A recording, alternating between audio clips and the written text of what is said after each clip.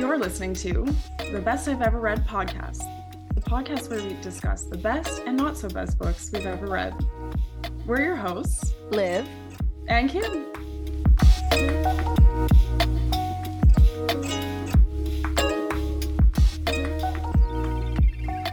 Hello. Hi. Hello. Oh my goodness, it's a third person. Who could it be? Another guest? We have a foreigner here, a foreign voice. Who is it? Hi, I'm Liv's friend Jamie, friend of the pod. Best friend of the pod. Yeah, best friend. Yay. You've heard about her week after week. I always say, oh, just my friend Jamie. I was with my friend Jamie, and this is Jamie. Here I am, IRL. We all read a book. We all read the same book, which feels a little bit like a miracle, but it was a straight miracle. I know, it's kind of crazy that we were able to coordinate this. Yeah. Like, it's hard to do a 3-person read. Defied all odds. Here we are. Here we are. Now we're going to discuss. Okay, one thing I wanted to ask that I've been dying to ask you guys. How did you guys meet? How do you know each other? Oh. We met in our masters. We're both second degree. Oh my God, second degree.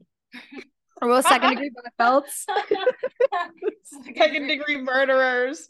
We're both second year master's students doing the same degree. Yeah, we met last year in our program. Almost 2 years ago. Almost 2 years ago. Yeah. And we have gotten very close very quickly. Mm-hmm. Oh, that's so nice. Yeah, Jamie, what are you doing your project in? My project is on the experiences of child-free women and how they navigate their decision to be child-free and the cultural influences on their decision and the way their decisions are taken up from their social groups. Yeah. So cool. So I'm in the data collection phase right now. I had an interview this morning just before this. And yeah, it's exciting stuff. It's fun so far. Yeah, now we have to do the thing.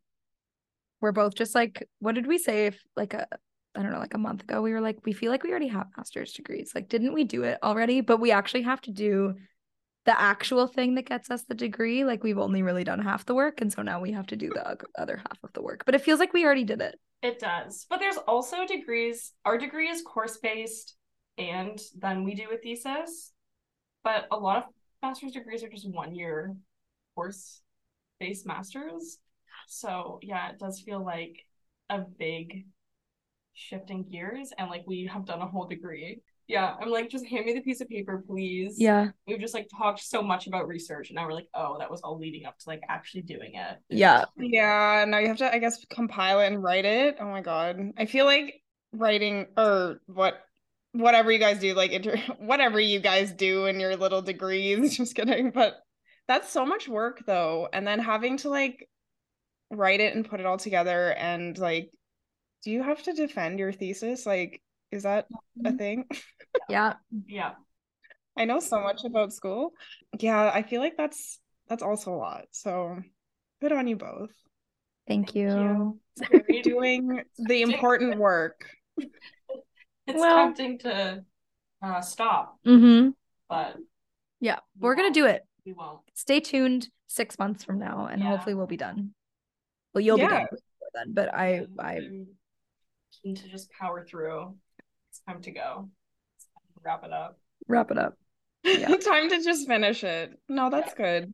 That's really cool. I'm very, I don't know, both your projects, your research topics sound very interesting, and I think they're like very necessary for social discourse right now and whatnot.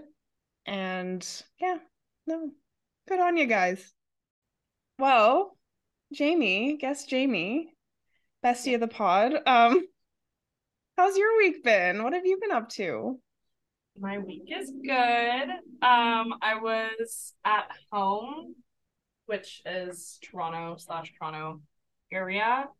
I went home for Easter, and then I had a friend from BC come and visit the following weekend, so I just stayed there for like 10 days. So that was lovely. I didn't schedule any of my interviews while I was home, so I got to take a nice break, which was good, like at the end of the term especially. But now I just got back yesterday, and I'm feeling like a little overwhelmed about getting back into my routine. But yeah, it was nice to have a break, and we're getting back into it. So yeah, it was busy. How was your weekend? Oh, well, that sounds fun. It was good. I've been busy. Oh, I have one story I could add for the podcast. Um, there's this like all you can eat. I feel like a lot of my stories are surrounding food. I don't know why. I like to go out and eat, but there's this all you can eat buffet that's here in like the pueblo I'm living in, Dos Hermanas. It's called M Walk, and it's supposed to be like an Asian buffet, but it's I would say it's like fusion because Spanish people really love Spanish food, and anytime there's like a restaurant that's like Chinese or Japanese or whatever, they still have Spanish food. So we always go to this restaurant and it's like one of those typical all you can eat buffets. Like there's like Chinese, Japanese food, but then there's also like fries and pizza and like not Japanese food. But this one's funny because it has like, it's not, I don't know, it's just weird because they have Spanish food. Like they have paella, they have like potato salad is really popular here. It's like potato salad with like garlic aioli sauce, olives, like a lot of fucking olives. It's really good, but every time we go, we get so sick. Like eating too much or like, Well, that and like the tummy not feeling nice. oh That's Like no. like, fast bowel movements, if you know what I mean. What is the Mandarin? do you not have the Mandarin in Calgary? No. Cam, do you know what the Mandarin is? No, what is that? Is that an all you can eat buffet? Yeah, it's an all you can eat, I think it's Chinese food buffet. It's all over Ontario, and it's basically that. It's like Chinese food, Asian food, and then like pizza and French fries and Yeah. like ice cream, and it's all you can eat, and it's like horrible food. I personally don't like it, but people love the Mandarin. And then you just feel like human garbage for like 2 days, Yeah. Oh my and it just like God. wrecks your body. But people, yeah, people love the Mandarin. Have you know Oh there's my one God. here? Should we go? No. Oh. Oh my God. Gonna be What your I lobster experience all over again. Not the Red Lobster experience. Not That the Red was Lobster so Oh bad. experience. yeah. Yeah. Oh, Yeah. Bring the So Tums to the restaurant. yeah, Pepto-Bismol instead of water. Just be drinking oh Oh Pepto-Bismol. my my God. God. Oh Um, yeah. No, why that's don't you know that? Okay, well, my joke didn't land. That's But okay. what you were just describing, Kim, is literally the Spanish version of the Mandarin.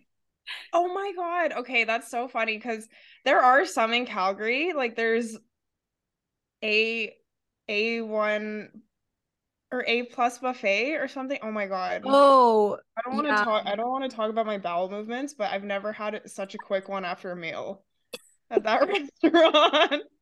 The way out of the restaurant. Like I was sitting there after the meal and I'm like, oh my God, this is and then my whole because my family was in from like my parents live in Surrey, BC, and they were in Calgary. And like, I don't know, Filipinos love all you can eat buffets. I think this is why I love this place, kind of, because you just get like so much variety. But my family loves all you can eat buffets, so we went to this place in Calgary. And yeah, right after, like, just yeah, no, it was I was Immediate. still at the restaurant and I'm like, how did it move that quickly through my body? I don't know. Like there's some weird parasites in this food. But anyways, that's my story. But I got so sick and then I got like I went in our I went in our pool after, just kidding, but the place I'm staying at has like a little pool in the backyard and it Mhm. was so hot and I think I got heat stroke and also like food poisoning. Felt like I was dying.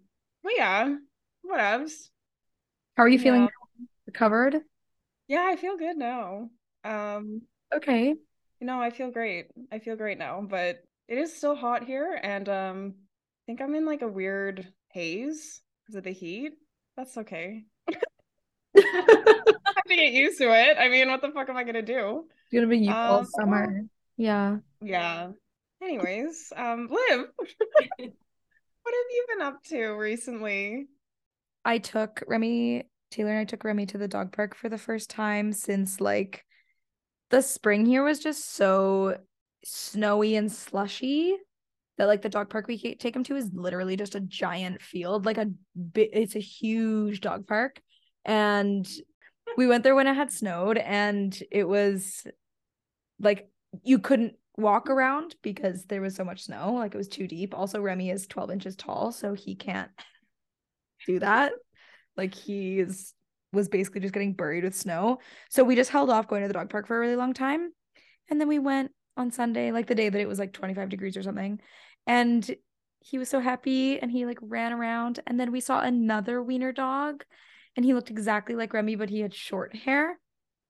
And he, from so far away, we were like, oh my God, that dog is tiny. And then he was bigger than Remy. And I was like, is that what Remy looks like far away? Like a tiny little like squirrel? And he was there. Yeah, it was another wiener dog that was like, he was the same size as him, but he was like 6 months old. So he's not done growing. But he was so cute and they played together. And I've never really seen Remy like play with another dog because when he goes to the dog park, he doesn't really play with other dogs because they're too big. Like he does like chase, like he'll get chased or he'll chase people, but he doesn't like throw hands and stuff. And he was literally just like, they were like playing and like wrestling each other. And we just never seen Remy play with another dog. And it was another dog his size and it was really cute and sweet.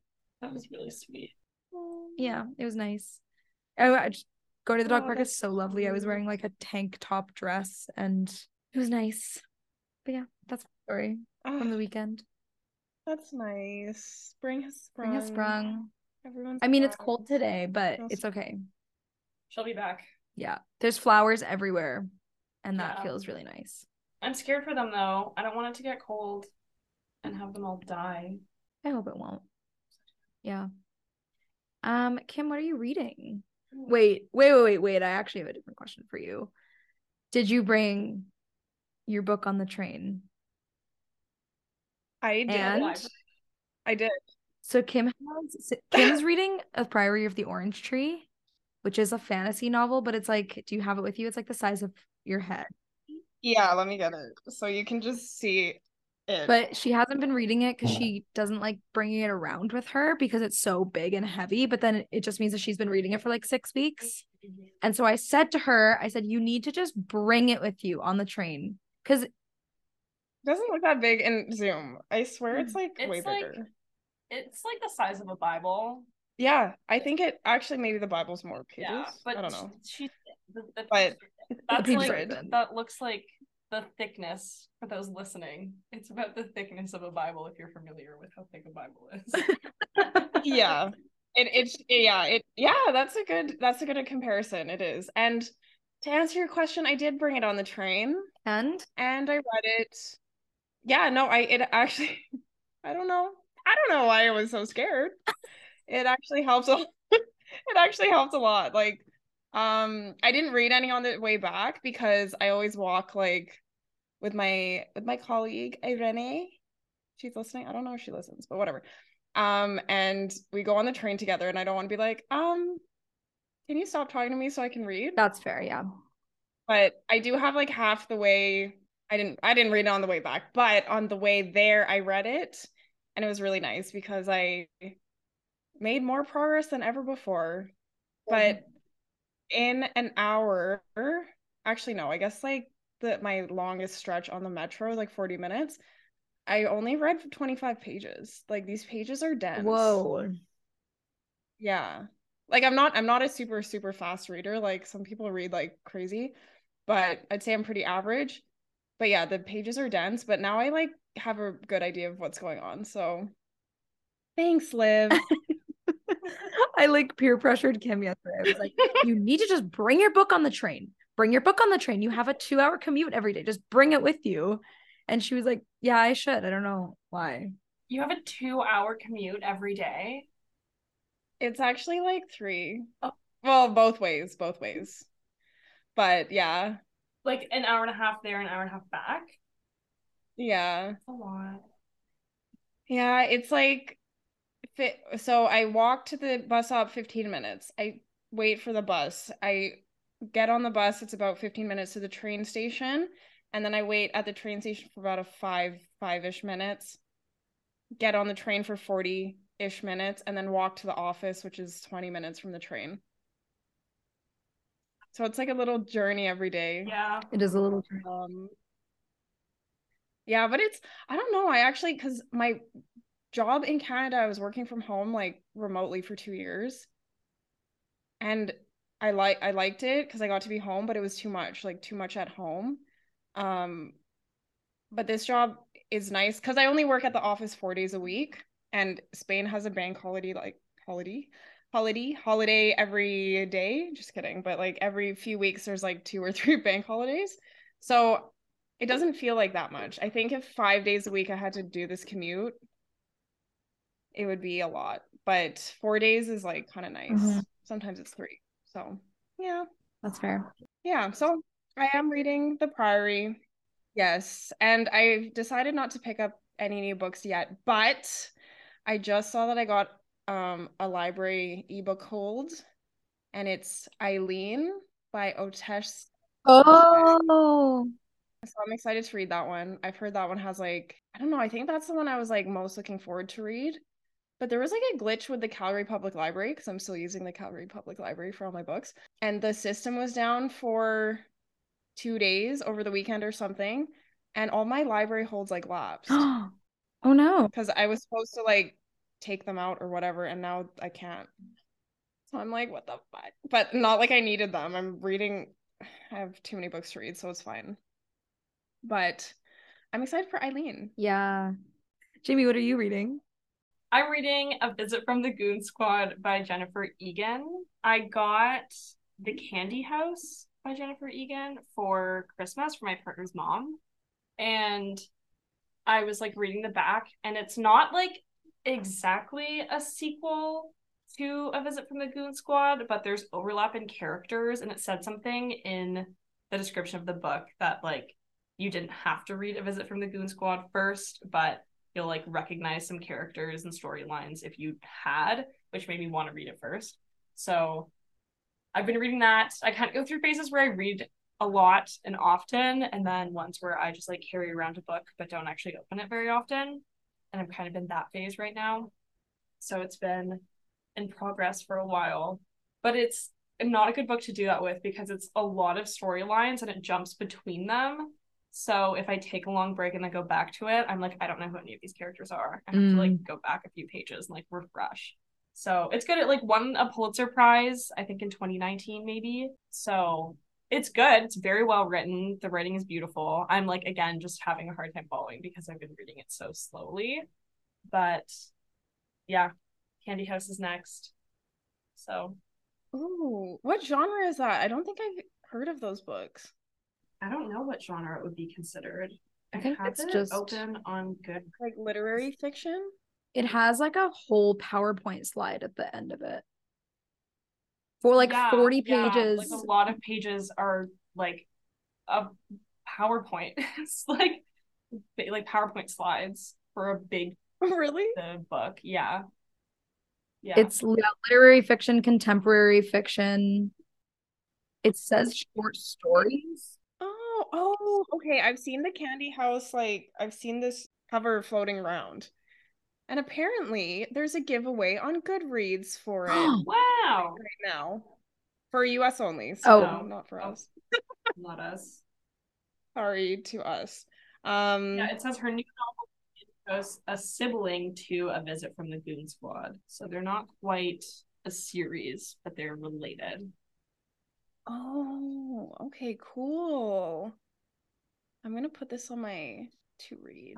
But A Visit from the Goon Squad won the Pulitzer Prize in 2011. Oh, it's old. Yeah, the National Book Critics Circle Award and the Los Angeles Times Book Prize, and was named one of the best books of the decade by Time Magazine and Entertainment Weekly. Whoa. Yeah. And then The Candy House was recently named one of the New York Times 10 best books of 2022, as well as one of President Obama's favorite reads of 2022. Oh, damn. If Obama liked it. Oh, President Obama? Wow. Yeah. Okay. I'm sold. Yeah.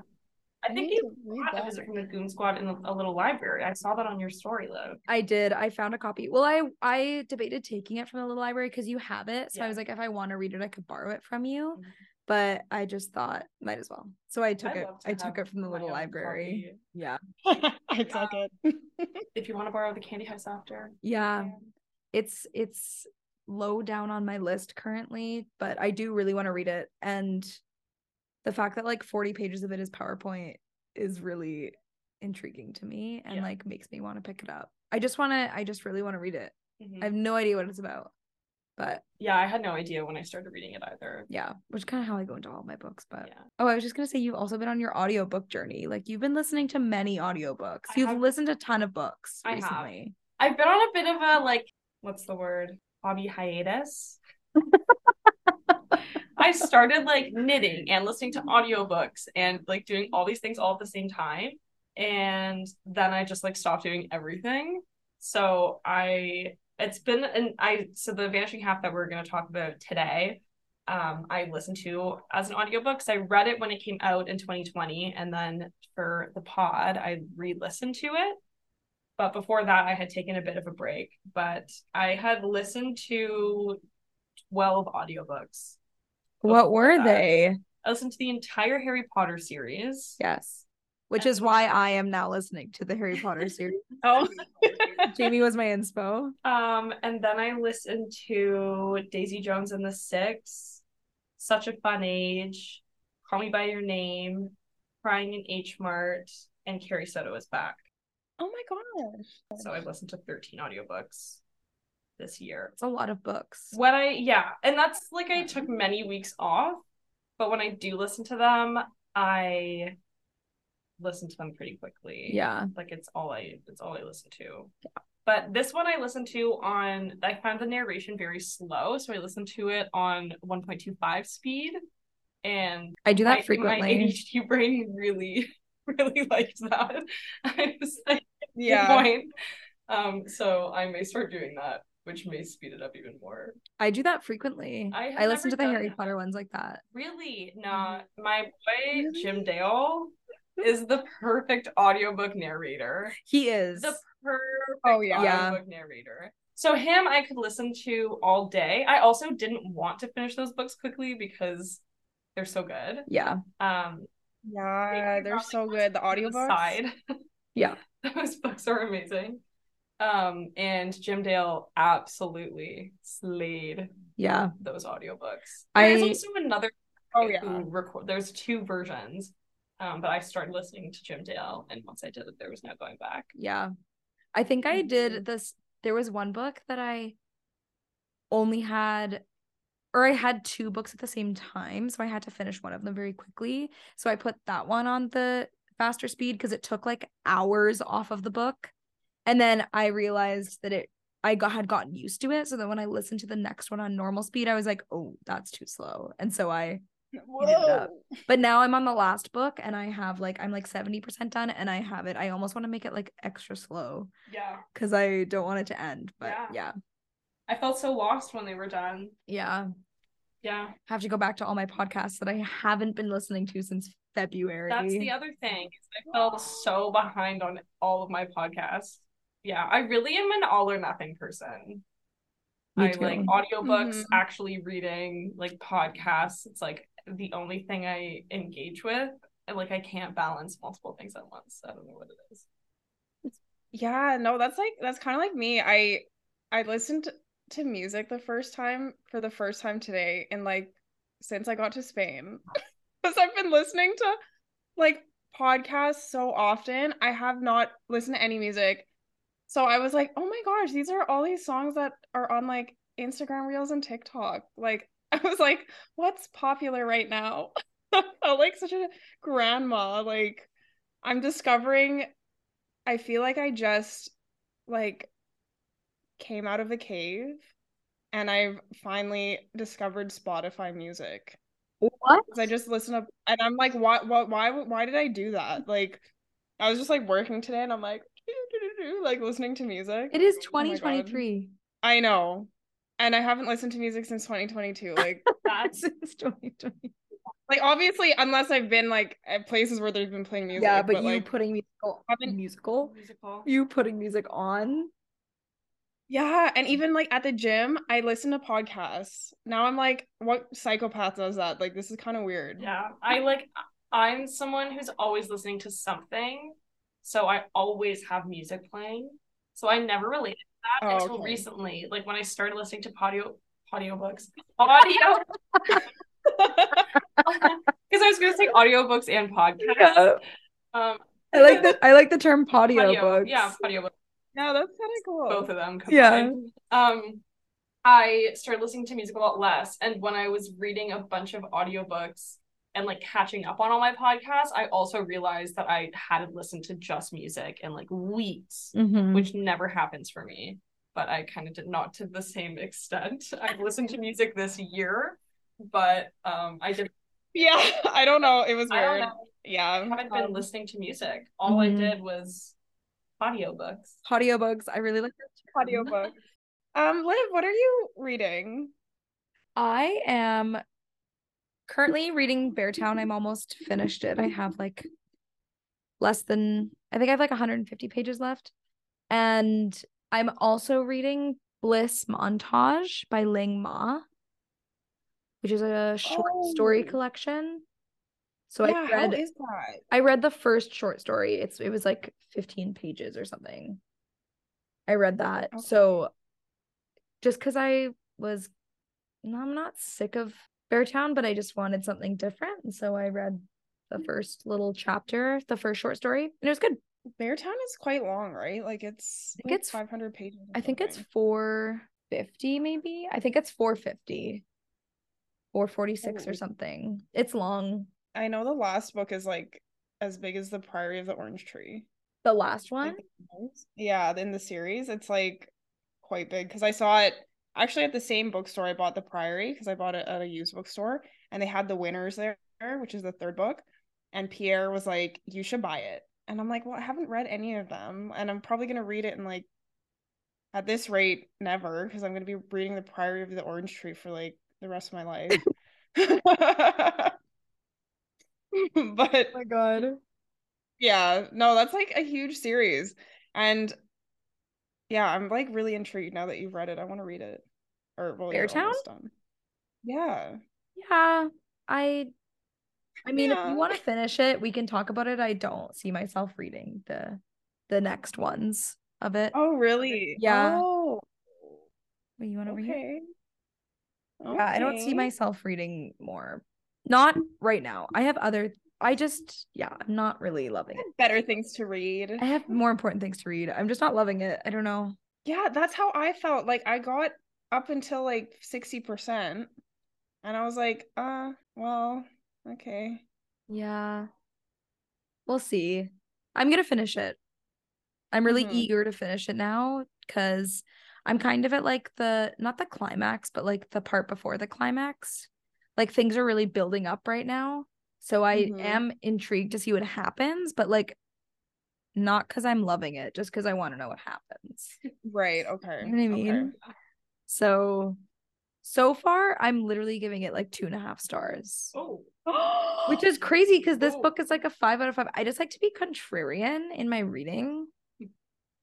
Oh my God. No, And I really like, don't get it. I don't get the hype at all. yeah, okay. Because I literally talked to you only for 24 hours ago and you were like not saying this. So I'm kind of shocked. Well, yeah, I don't know. I read a good chunk yesterday. Like I probably read Okay. I've probably read close to 100 pages in the past 24 hours. So I just Sorry, like there was a fucking mosquito. oh Oh but yeah. God. Yeah. Oh my God. Okay, okay, okay. But anyways, Interesting. that's what I'm reading. Hopefully I'll be done it soon because I'm kind of sick of it. But no offense to anyone who likes it. Everyone I know that has read it has given it 5 stars. So I don't know what Yeah, I'm missing same. here. I don't know. I don't know if I love his writing. I think Oh my God, I feel validated. there's something about his writing that I don't like. Yes, I think with his writing, for me at least, his writing was too like slow. I don't know. It was just too, everyone's like, "Oh, but he immerses you." And I was like, I don't know. There was something about it that was just like too kind of like straightforward, but not like It feels detached or something. Like I feel like I'm an outsider looking into a snow globe at a story yeah. rather than getting like immersed in the story. Like I feel like I'm just like observing. That doesn't make any sense because that's what you do in every book. But it's like No, but it's true. Like you're not I feel very yeah. detached from the story. I don't feel like emotionally attached to any of the people. Anyways, Well, doesn't because matter. there's like 80 characters in that book. There's Like a lot of characters. everyone and their mom and grandma and dad actually like it's like why are you including everyone's like whole family tree in this book Mhm. about high school kids or like high school? Yeah, high Are they in school. high? Yeah. I think that's why I didn't like it that much too, is because it's like high school kids. But anyways, Mm-hmm. talk about Anyways, our book of the day, of the week. oh yeah, the book of the day, or yeah, the week. We're talking about The Vanishing Half by Britt Bennett. Okay, we'll start with a little bio for Britt Bennett. So she's the author of The Vanishing Half. She's an American writer. She's based in Los Angeles. Her debut novel was The Mothers that came out in 2016, which was really good. I read it right after I read The Vanishing Half. So if you like The Vanishing Half, The Mothers was really good. And then her second novel was The Vanishing Half, which came out in 2020, and it was selected as one of the New York Times 10 best books of 2020. Bennett was raised in Southern California, and she earned an undergrad degree in English from Stanford. And then she later went to the University of Michigan for her MFA. And it says that she also studied at Oxford. So I don't know if that was like an exchange or something. Oh, okay, okay.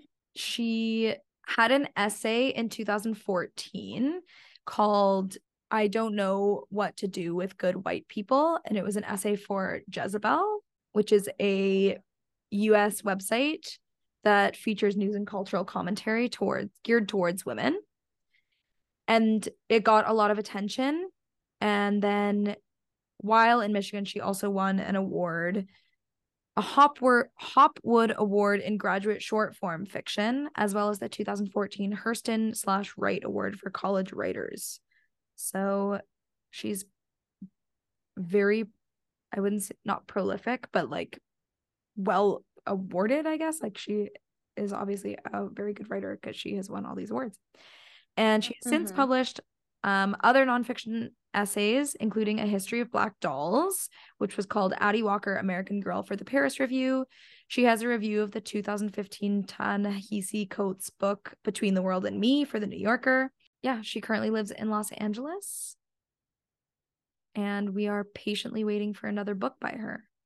But in the meantime, I will be going and reading her essays. Yeah, that's Britt Bennett. Yes, Britt Bennett. Wow. Yeah, I haven't read The Mothers, but I really like it's on my want to read list. So maybe that's a book I should pick up. Jamie, have you read The Mothers? I have not. I literally just borrowed the audiobook from the library as Liv was saying. Oh. In real time. So I'll Yeah, today because I'm convinced. A big fan of Britt Bennett. So it's about, there was a lot of like I remember it having abortion in the book as well as like motherhood. Like I think there was like a few, I mean, I should just pull up the thing for it instead of trying to describe it because I read it a while ago. Oh, it was a nominee for But Best Debut Goodreads Author Book in 2016. So she wow. was nominated back then, way back then. I think what she does so well is like writes social commentary into her books, but in a way that's like super natural and doesn't feel forced, or like you can kind of tell when authors do it Yeah. performatively, Yeah. but her writing is just so, yeah, natural, I guess is the only way I can really Mhm. describe it. Like, yeah, she's a very good writer. okay, so The Vanishing Half follows two twin sisters, Desiree and Stella Beans, who are born and raised in a Black community in the South in Louisiana. and it's a very small town. It like notoriously cannot be found on a map.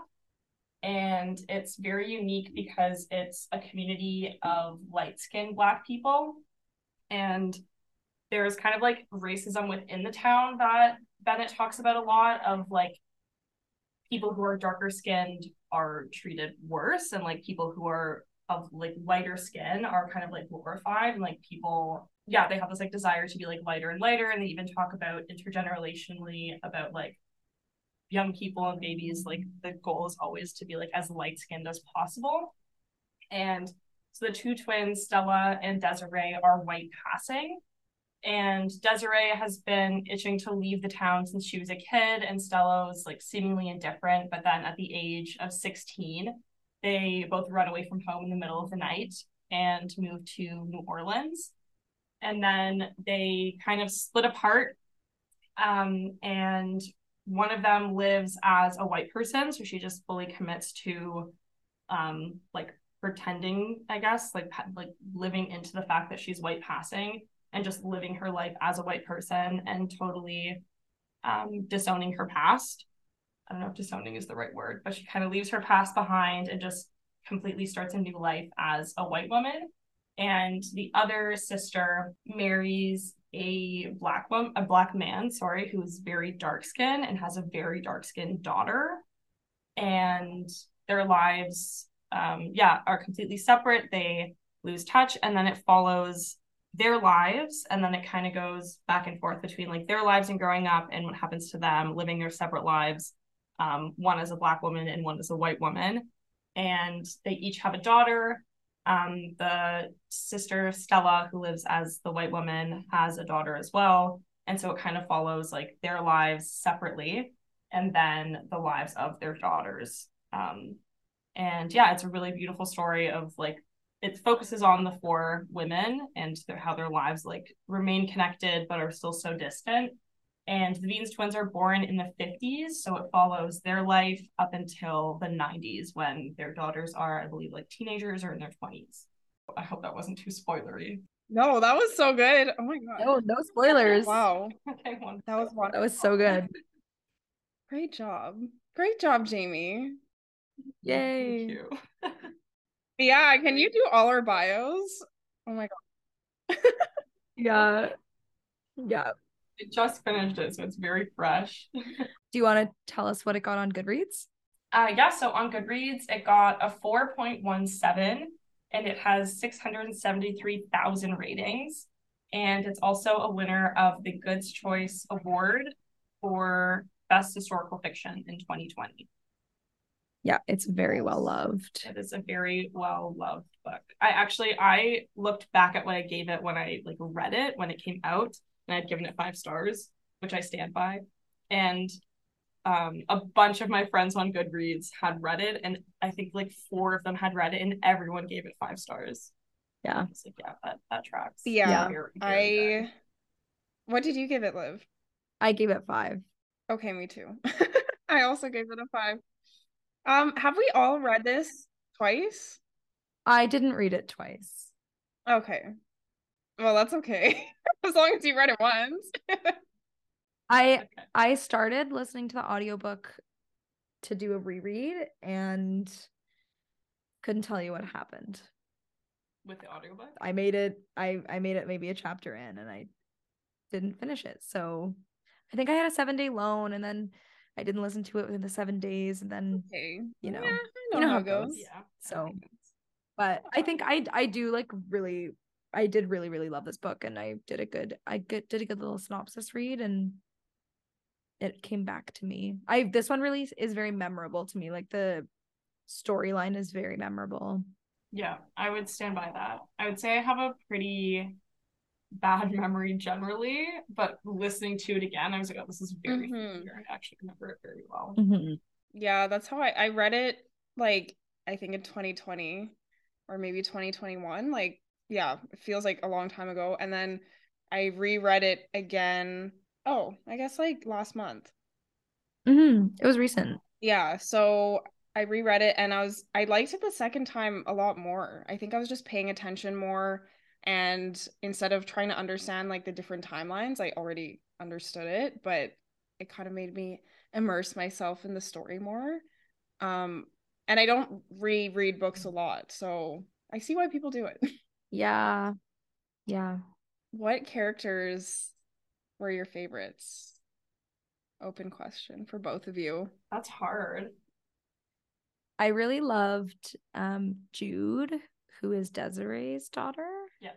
And I think one of the biggest, like the most impactful relationships for me in the book was her relationship with her partner, who was a trans man, Reese. And just like reading about being trans in those decades was really cool. And just the sacrifices of the two made for each other to be together, and their relationship was very beautiful. And that's like a relationship that I still like. I still remember it from that book. Like that was one of the ones that stuck out to me so much. But I don't know if this is controversial, but I also really loved Stella's story. Like, I don't know why, but I loved, obviously, like she did that to survive, and so that is a choice that she made to be a white person, and like to be able to pass is obviously like just, I think the book speaks to white privilege in such a cool way. Not a cool way, it's white privilege isn't cool, but you guys know what I mean. But following her story was very interesting, and just seeing like how like one small decision just forced their lives into such completely different ways, and how race plays into that so much. Like, yeah, it was very well like illustrated how race can completely change someone's lives. Like one small decision can just flip it around. So I liked that aspect of it. I also liked Desiree's story, but those are the two that are coming to mind. How about you, Jamie? I don't know. I still haven't decided. The number one character that stands out is Jude, but I can't really put my finger on why. Yeah, I don't know.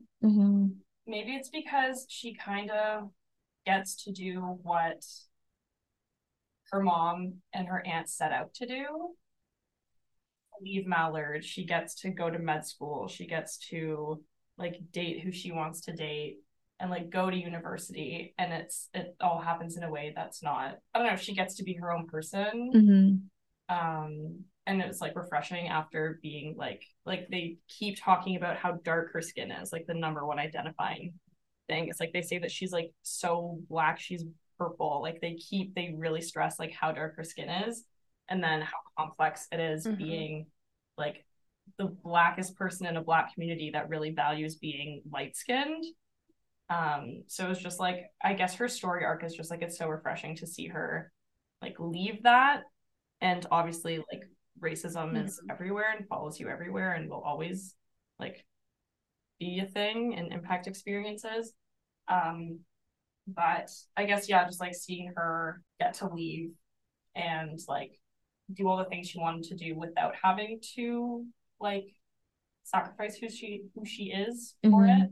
I really like her story arc a lot. And she just like generally has a very good head on her shoulders, which is like such a little cliche. Like, really makes a lot of difficult decisions, and like sometimes she like is hot-headed and says things when she shouldn't. Like they're all very complex characters, and like I wouldn't say any of them really lost me. Like sometimes there are complex characters that you just like hate, but you understand why they are the way they are. But she's like complex in a way that even when she does things that maybe like you wouldn't do, or decisions that like make you uncomfortable or whatever, I don't know, I was just like always rooting for her. I liked her a lot, but I really like, Stella is like complicated in a way that can be like frustrating and uncomfortable, but I also, it's so interesting to like see her storyline and how she acts towards Black people once she decides to identify as white, because she's always like living in this fear of being found out. So then she ends up being like, she's obviously like still a like white presenting Black person, but she ends up being like a racist white woman. And it's just like, it's so, yeah, I don't know. Britt Bennett did an amazing job at yeah, just like really tapping into so many facets of like race and like the many nuances and layers of like race relations. And I guess like specifically in the States, that's where the book takes place. But yeah, I think those two storylines were the ones that I was always like excited to go back to when she would like veer off to like another story and then come back to them. I was like, oh yeah, I'm tuned in. Yeah. I'm ready to hear more of these two. Yeah. Yeah. I agree. I really liked Jude's story because yeah, like you said, Jamie, like it's kind of a contrast to Stella and Desiree's life a little bit. And I think what's an interesting contrast as well is like the time, like the era difference. Of course, like Stella and Desiree grew up in a different time. Like, should we start doing spoilers? Can we do Yeah, spoilers? we can say spoilers from here on out. Yes, spoilers from here on out. But Stella and Desiree are living with like trauma because their dad was lynched and they witnessed it. And I think in that time, of course, like you have such a different idea of race. And like at that time, they were super lucky to pass as white or just be very light skinned. And it's really interesting as time goes on and Desiree has a child with a black man that's a lot darker skin than them and then has a darker skinned child that is able to accomplish so much. That's also very interesting. And then also her relationship with Reese was also really like that just adds another layer. And then but one person, like I feel like no one talks about Kennedy, but I kind of enjoyed her story because Kennedy is Stella's daughter. And at the back of her mind, she keeps like thinking something's up with her mom because she doesn't disclose anything about her childhood. And there's like one part where she like starts calling herself Black. Like she tells everyone, she's like, oh, I'm part Black. And I feel like she just struggles with her identity so much because she just doesn't know what's up with her mom. But there's like that inner like wanting to know of what's happening. And she's like super wild and she's such a contrast from Jude, which is like it's interesting. And I love how they end up meeting together. Like I don't know. This story is just so crazy. Like the way Britt Bennett set this up and kind of does a contrast with all the characters, like how Stella is similar to Jude in a way where they're more like soft spoken and meek, but they also have this side to them that's like kind of upfront and confrontational when they get angry, kind of thing. And then there's Desiree and Kennedy, who are just kind of like a bit more wild and do what they want and a bit more outspoken and upfront and like not really cared too much about their future in a sense where they're not super academic. It's very interesting seeing that family dynamic and how it plays out. And then with the relation of race and the time period, just such a clever book. Like there's so many things. I feel like this is the perfect book to like discuss in like a literary class or something, like a college class. There's just so many themes. Yeah. But yeah. I like what you said about like, yeah, like Stella and Jude having similar personalities and Kennedy and Desiree. Like I didn't even make that connection, but now that you say it, it's so obvious. And like they kind of live similar lives. It's like Desiree was the like one who at the beginning was seemingly so ambitious and knew exactly what she wanted and would do anything to get it. But then I don't want to say like her life falls flat, like that sounds mean, but like she doesn't, I don't know, she's really ambitious and then ends up just going back to Mallard and working in a restaurant her whole life. And despite having these like big dreams of doing basically anything but staying in Mallard. And then same with all these ambitions and like wants to be an actor and wants to live other places. And it's just like, yeah, I don't know. It feels like they have like so much potential and so much ambition and excitement about life and then end up, yeah, kind of just like not. Like they never like are able to fulfill their dreams. Like even though and I feel like with Kennedy, she has all the resources in the world. Like she grows up really wealthy. she's kind of spoiled. She's white, Yeah. pretty much. And she can't like reach that Yeah. potential Like, of like just like reaching, I guess, I don't know, like she was an actress, but it wasn't like she wasn't a very successful. like they just like can't get Um, off the ground or whatever it is. Like they Mhm. just kind yeah, of miss the mark for whatever reason. And then Jude and Stella in their own ways like get exactly what they want. That they were kind of the ones that were seen as the people with like less what's the word?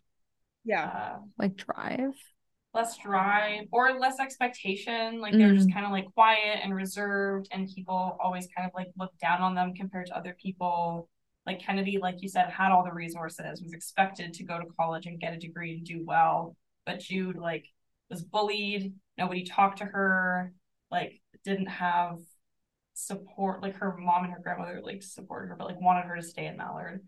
But she ends up like going to med school and like living on all over the country. Like she's in a few different cities, and yeah, they both kind of like get exactly what they wanted. Like Stella too, like gets like in passing as white, gets to move to LA and live in this mansion and have a kid and have the security that she's wanted. Well, I guess like yeah, she's like always seeking that security, and I guess she kind of doesn't really get it. Like she talks about like sleeping with a baseball bat, and like you see in like her passing as white, she always has this underlying anxiety of like being found out and like carries her past with her, of course. Mm-hmm. Um, Did, but did it's yeah, that's such an interesting parallel, Kim. I didn't really realize that. Yeah. did she marry her? She was the secretary and then she married her boss. Yeah. That is, yeah. Yeah. So when Yeah. they move to New Orleans, she starts passing as white because she gets a job as a secretary where she says that she's white.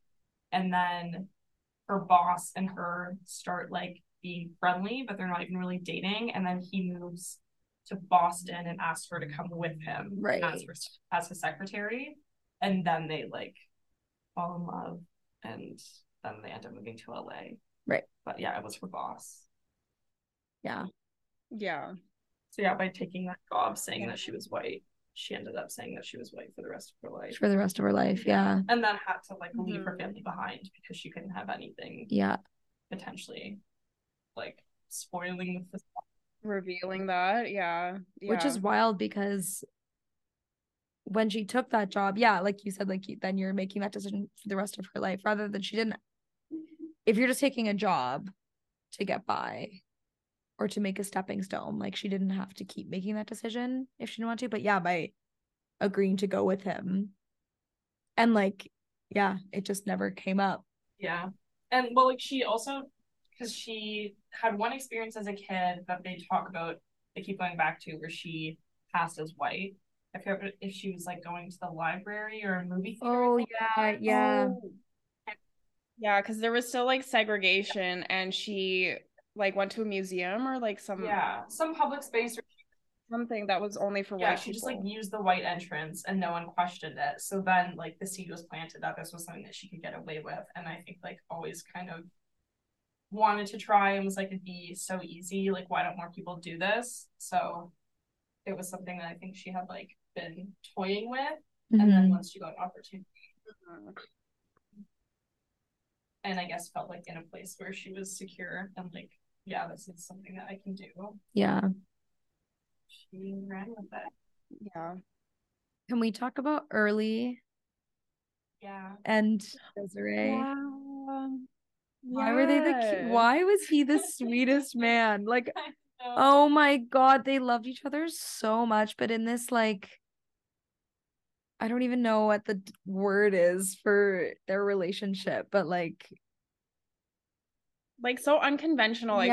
Like yeah. it's not like a romance novel type love. Like it's very like a real type of like it's almost like two people that can't be together. Obviously they kind of are, but for this situation it's hard for them to be together, but they like make it work. Yeah. And, like their relationship is just so like loving. It feels like balanced Mm-hmm.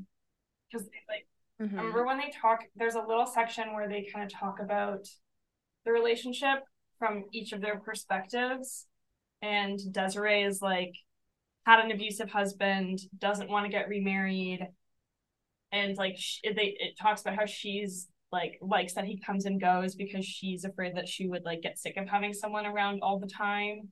And then it goes to like Early's perspective, and he's like he would like to be there more, but like knows that it would be overwhelming and like knows what she needs. So it's such a like I guess like he has to sacrifice maybe more than she does emotionally, but it's just like a really beautiful like seeing someone for who they are and like meeting them there. Yeah. I just got such like not like warm fuzzies, but like Early was just such a like I feel like I don't remember what book we were talking about, but there's in a book with so many different storylines, you sometimes need like one character that's just steady and like you can rely on. And I don't know if I'm misremembering Early, but he felt like that to me in the book. Like you just always knew that he was gonna love Desiree, and no matter what happened to their relationship, he was always going to love her and like take care of her if she needed it. And like I just feel like he was such a steady, like good man and a good character that you could always just like be like, okay, Early's there. And then it would get to their storyline. I would just be like, oh, it's Early. Like I also love the name Early. That's so cute. Oh, I guess it's like Early. I think it's just Early because a few times in the book people are like, that's not a name. Yeah. Early. So his name's actually just Early. I love it. Yeah, I think it's Early. I don't remember if they explain it or if there's a reason for it, but I think they just refer to him as Early like the whole time. Yeah. But that was a good couple. I liked them. And yeah, even when Desiree could be kind of like gruff or like, I don't know, distant, I guess. Like like you said, like he understood what she needed and he was willing to be that for her. And I think she was willing to be something for him too. Like they really understood each other on a really nice level. Well, and he has such a like mystery job too. Not mystery job, but his job is like kind of like not right. He's a bounty hunter, wasn't he? Or like a person finder? Yeah. Yeah. Like he like tracks people down. Oh, I just liked that they like met as kids and then reconnected. I thought that was sweet. Segue into that. Early is looking for Desiree because Desiree fled from her abusive husband. So they reconnect and it's almost like it's like kind of too good to be true, but it's like fate. It's almost like I can't give you up to your abusive husband because I want to be with you.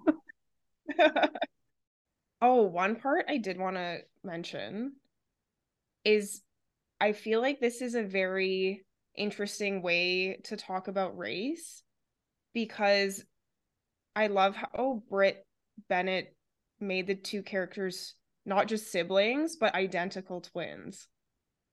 Like, I think it shows how much race or like perceptions of race is it's just so dependent on how someone is identified or like identifying themselves as, because you can assume they're the exact same person in the sense of like looks, but you can change like probably the way you talk, the what you're wearing, the way you act, just to pass as white and just to like pass as yourself, whatever. So I found that like very cool that she chose twins as the main characters. Because I think like with siblings it would be different. Yeah.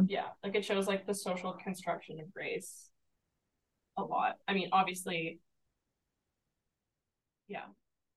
because it's like two people that are exactly the same but had two completely different lives just by embracing like being Black or being white. Yeah. And then even like furthering it with Desiree having a dark-skinned child even furthers that, because like even though she could be white passing if she wanted to be, obviously because her twin was, she then had that connection to dark skin through her daughter. And so it wasn't something she could get away from rather than Stella did. But yeah, It's really interesting to read about like colorism and how it exists within the communities so much. And especially in those times in like the 50s. Yeah, just to read those decades. It's interesting since we didn't live through them. Even the way that they got jobs, like when they were talking about getting a job, like they would apply for like dry cleaning jobs or like secretary jobs, and then to see handwriting, like and like to see the jump in job opportunities from them to their daughters, like just that short period of time of like the 50s to the 90s, there was so much social change that happened in those 4 decades, that, or like 5 decades or whatever. That was really interesting too, like just the commentary on like gender and gendered jobs, and even like conversations around marriage and different relationships. Like early, and Desiree's relationship looked very different to Stella and her husband's relationship. So I think she did a good job of like representing different realities and looking at the pros and cons of each of them. Like I don't think she presented any one of, like if we're talking about relationships, for example, like she didn't represent one relationship as better than the other one. They were all just different. And they all worked, well, they didn't necessarily all work, but they all had their purpose or served their purpose to the story, I guess. Yeah. A wonderful writer. Yeah. It also just like you were saying, shows like complexity of race. Like I feel like a lot of white people especially think about race as like white and then like racialized people. And I know it like focuses largely on, or like almost entirely on, like the Black community and Black experience in the States, but it also shows, like you said, like colorism of like there's way more nuance to people's experiences than just being thing. Like even like with Kennedy, it kind of gets at the experience of like biracial people of like not knowing where they fit, like not being Black enough, but like feeling weird saying that she's white once she finds out that like she has like Black family and her mom is Black. And yeah, the differences of experiences between like again Jude, who's like very very dark skinned, and then those like the twins being like glorified in Mallard because they're so light skinned, but then being Black everywhere else, until like Stella learns how to like pretend to be white or act white. It's just like she does a very beautiful job of like kind of seamlessly getting on a lot of different experiences. Good job, Britt Bennett. Great job. What a wonderful writer. I did hear that this book is becoming a movie or a show. HBO series. But I was looking at it once I finished it last night, and the like most recent publication I saw was in like 2021 saying that it was coming. And they said that there was no like specific release date, but I'm like, is it? Oh my God, I want to know. Because like I wonder who would play like Stella and Desiree. Like I'm so curious if they'd pick twins or if they'd pick like do what they did in like The Parent Trap. I was thinking that too. I was like, are they gonna pick? How are they gonna do the twins? Like that would be a cool thing to like cast the cast. IMDb says this project is categorized as in development. The data is subject to change. So what? Give us information. And I want to know. I feel like that would be such a good. Well, especially if HBO is doing it. I trust what HBO does. I like as I was first time, like when it came out, I was thinking like this would be a very good series. Like it would be a very good. Oh, yeah. Is it something that's still in the works? Jeremy Harris was let go. Oh. The acclaimed playwright and Euphoria co-producer departed the TV series after failing to meet script deadlines. HBO confirmed Harris is no longer attached. This was in June 2022, August 2021. So I guess it has been like in the works. In the works. But I wonder if one of their writers just got let go. Or I guess not just, like a year ago now. Yeah. Give it to us. Yeah. I mean, I have. Yeah, make it now. Someone write the script on I don't- time. Yeah. I don't know. Yeah, I feel like that would be a really good series. Like you can just picture it in your head. I feel like I was just like and also the decades it goes through, like it would be very interesting to see how they put that into a series. I want to see the costumes. Mm-hmm. I'm living for those decades Yeah. clothing. Stella's wardrobe. When she...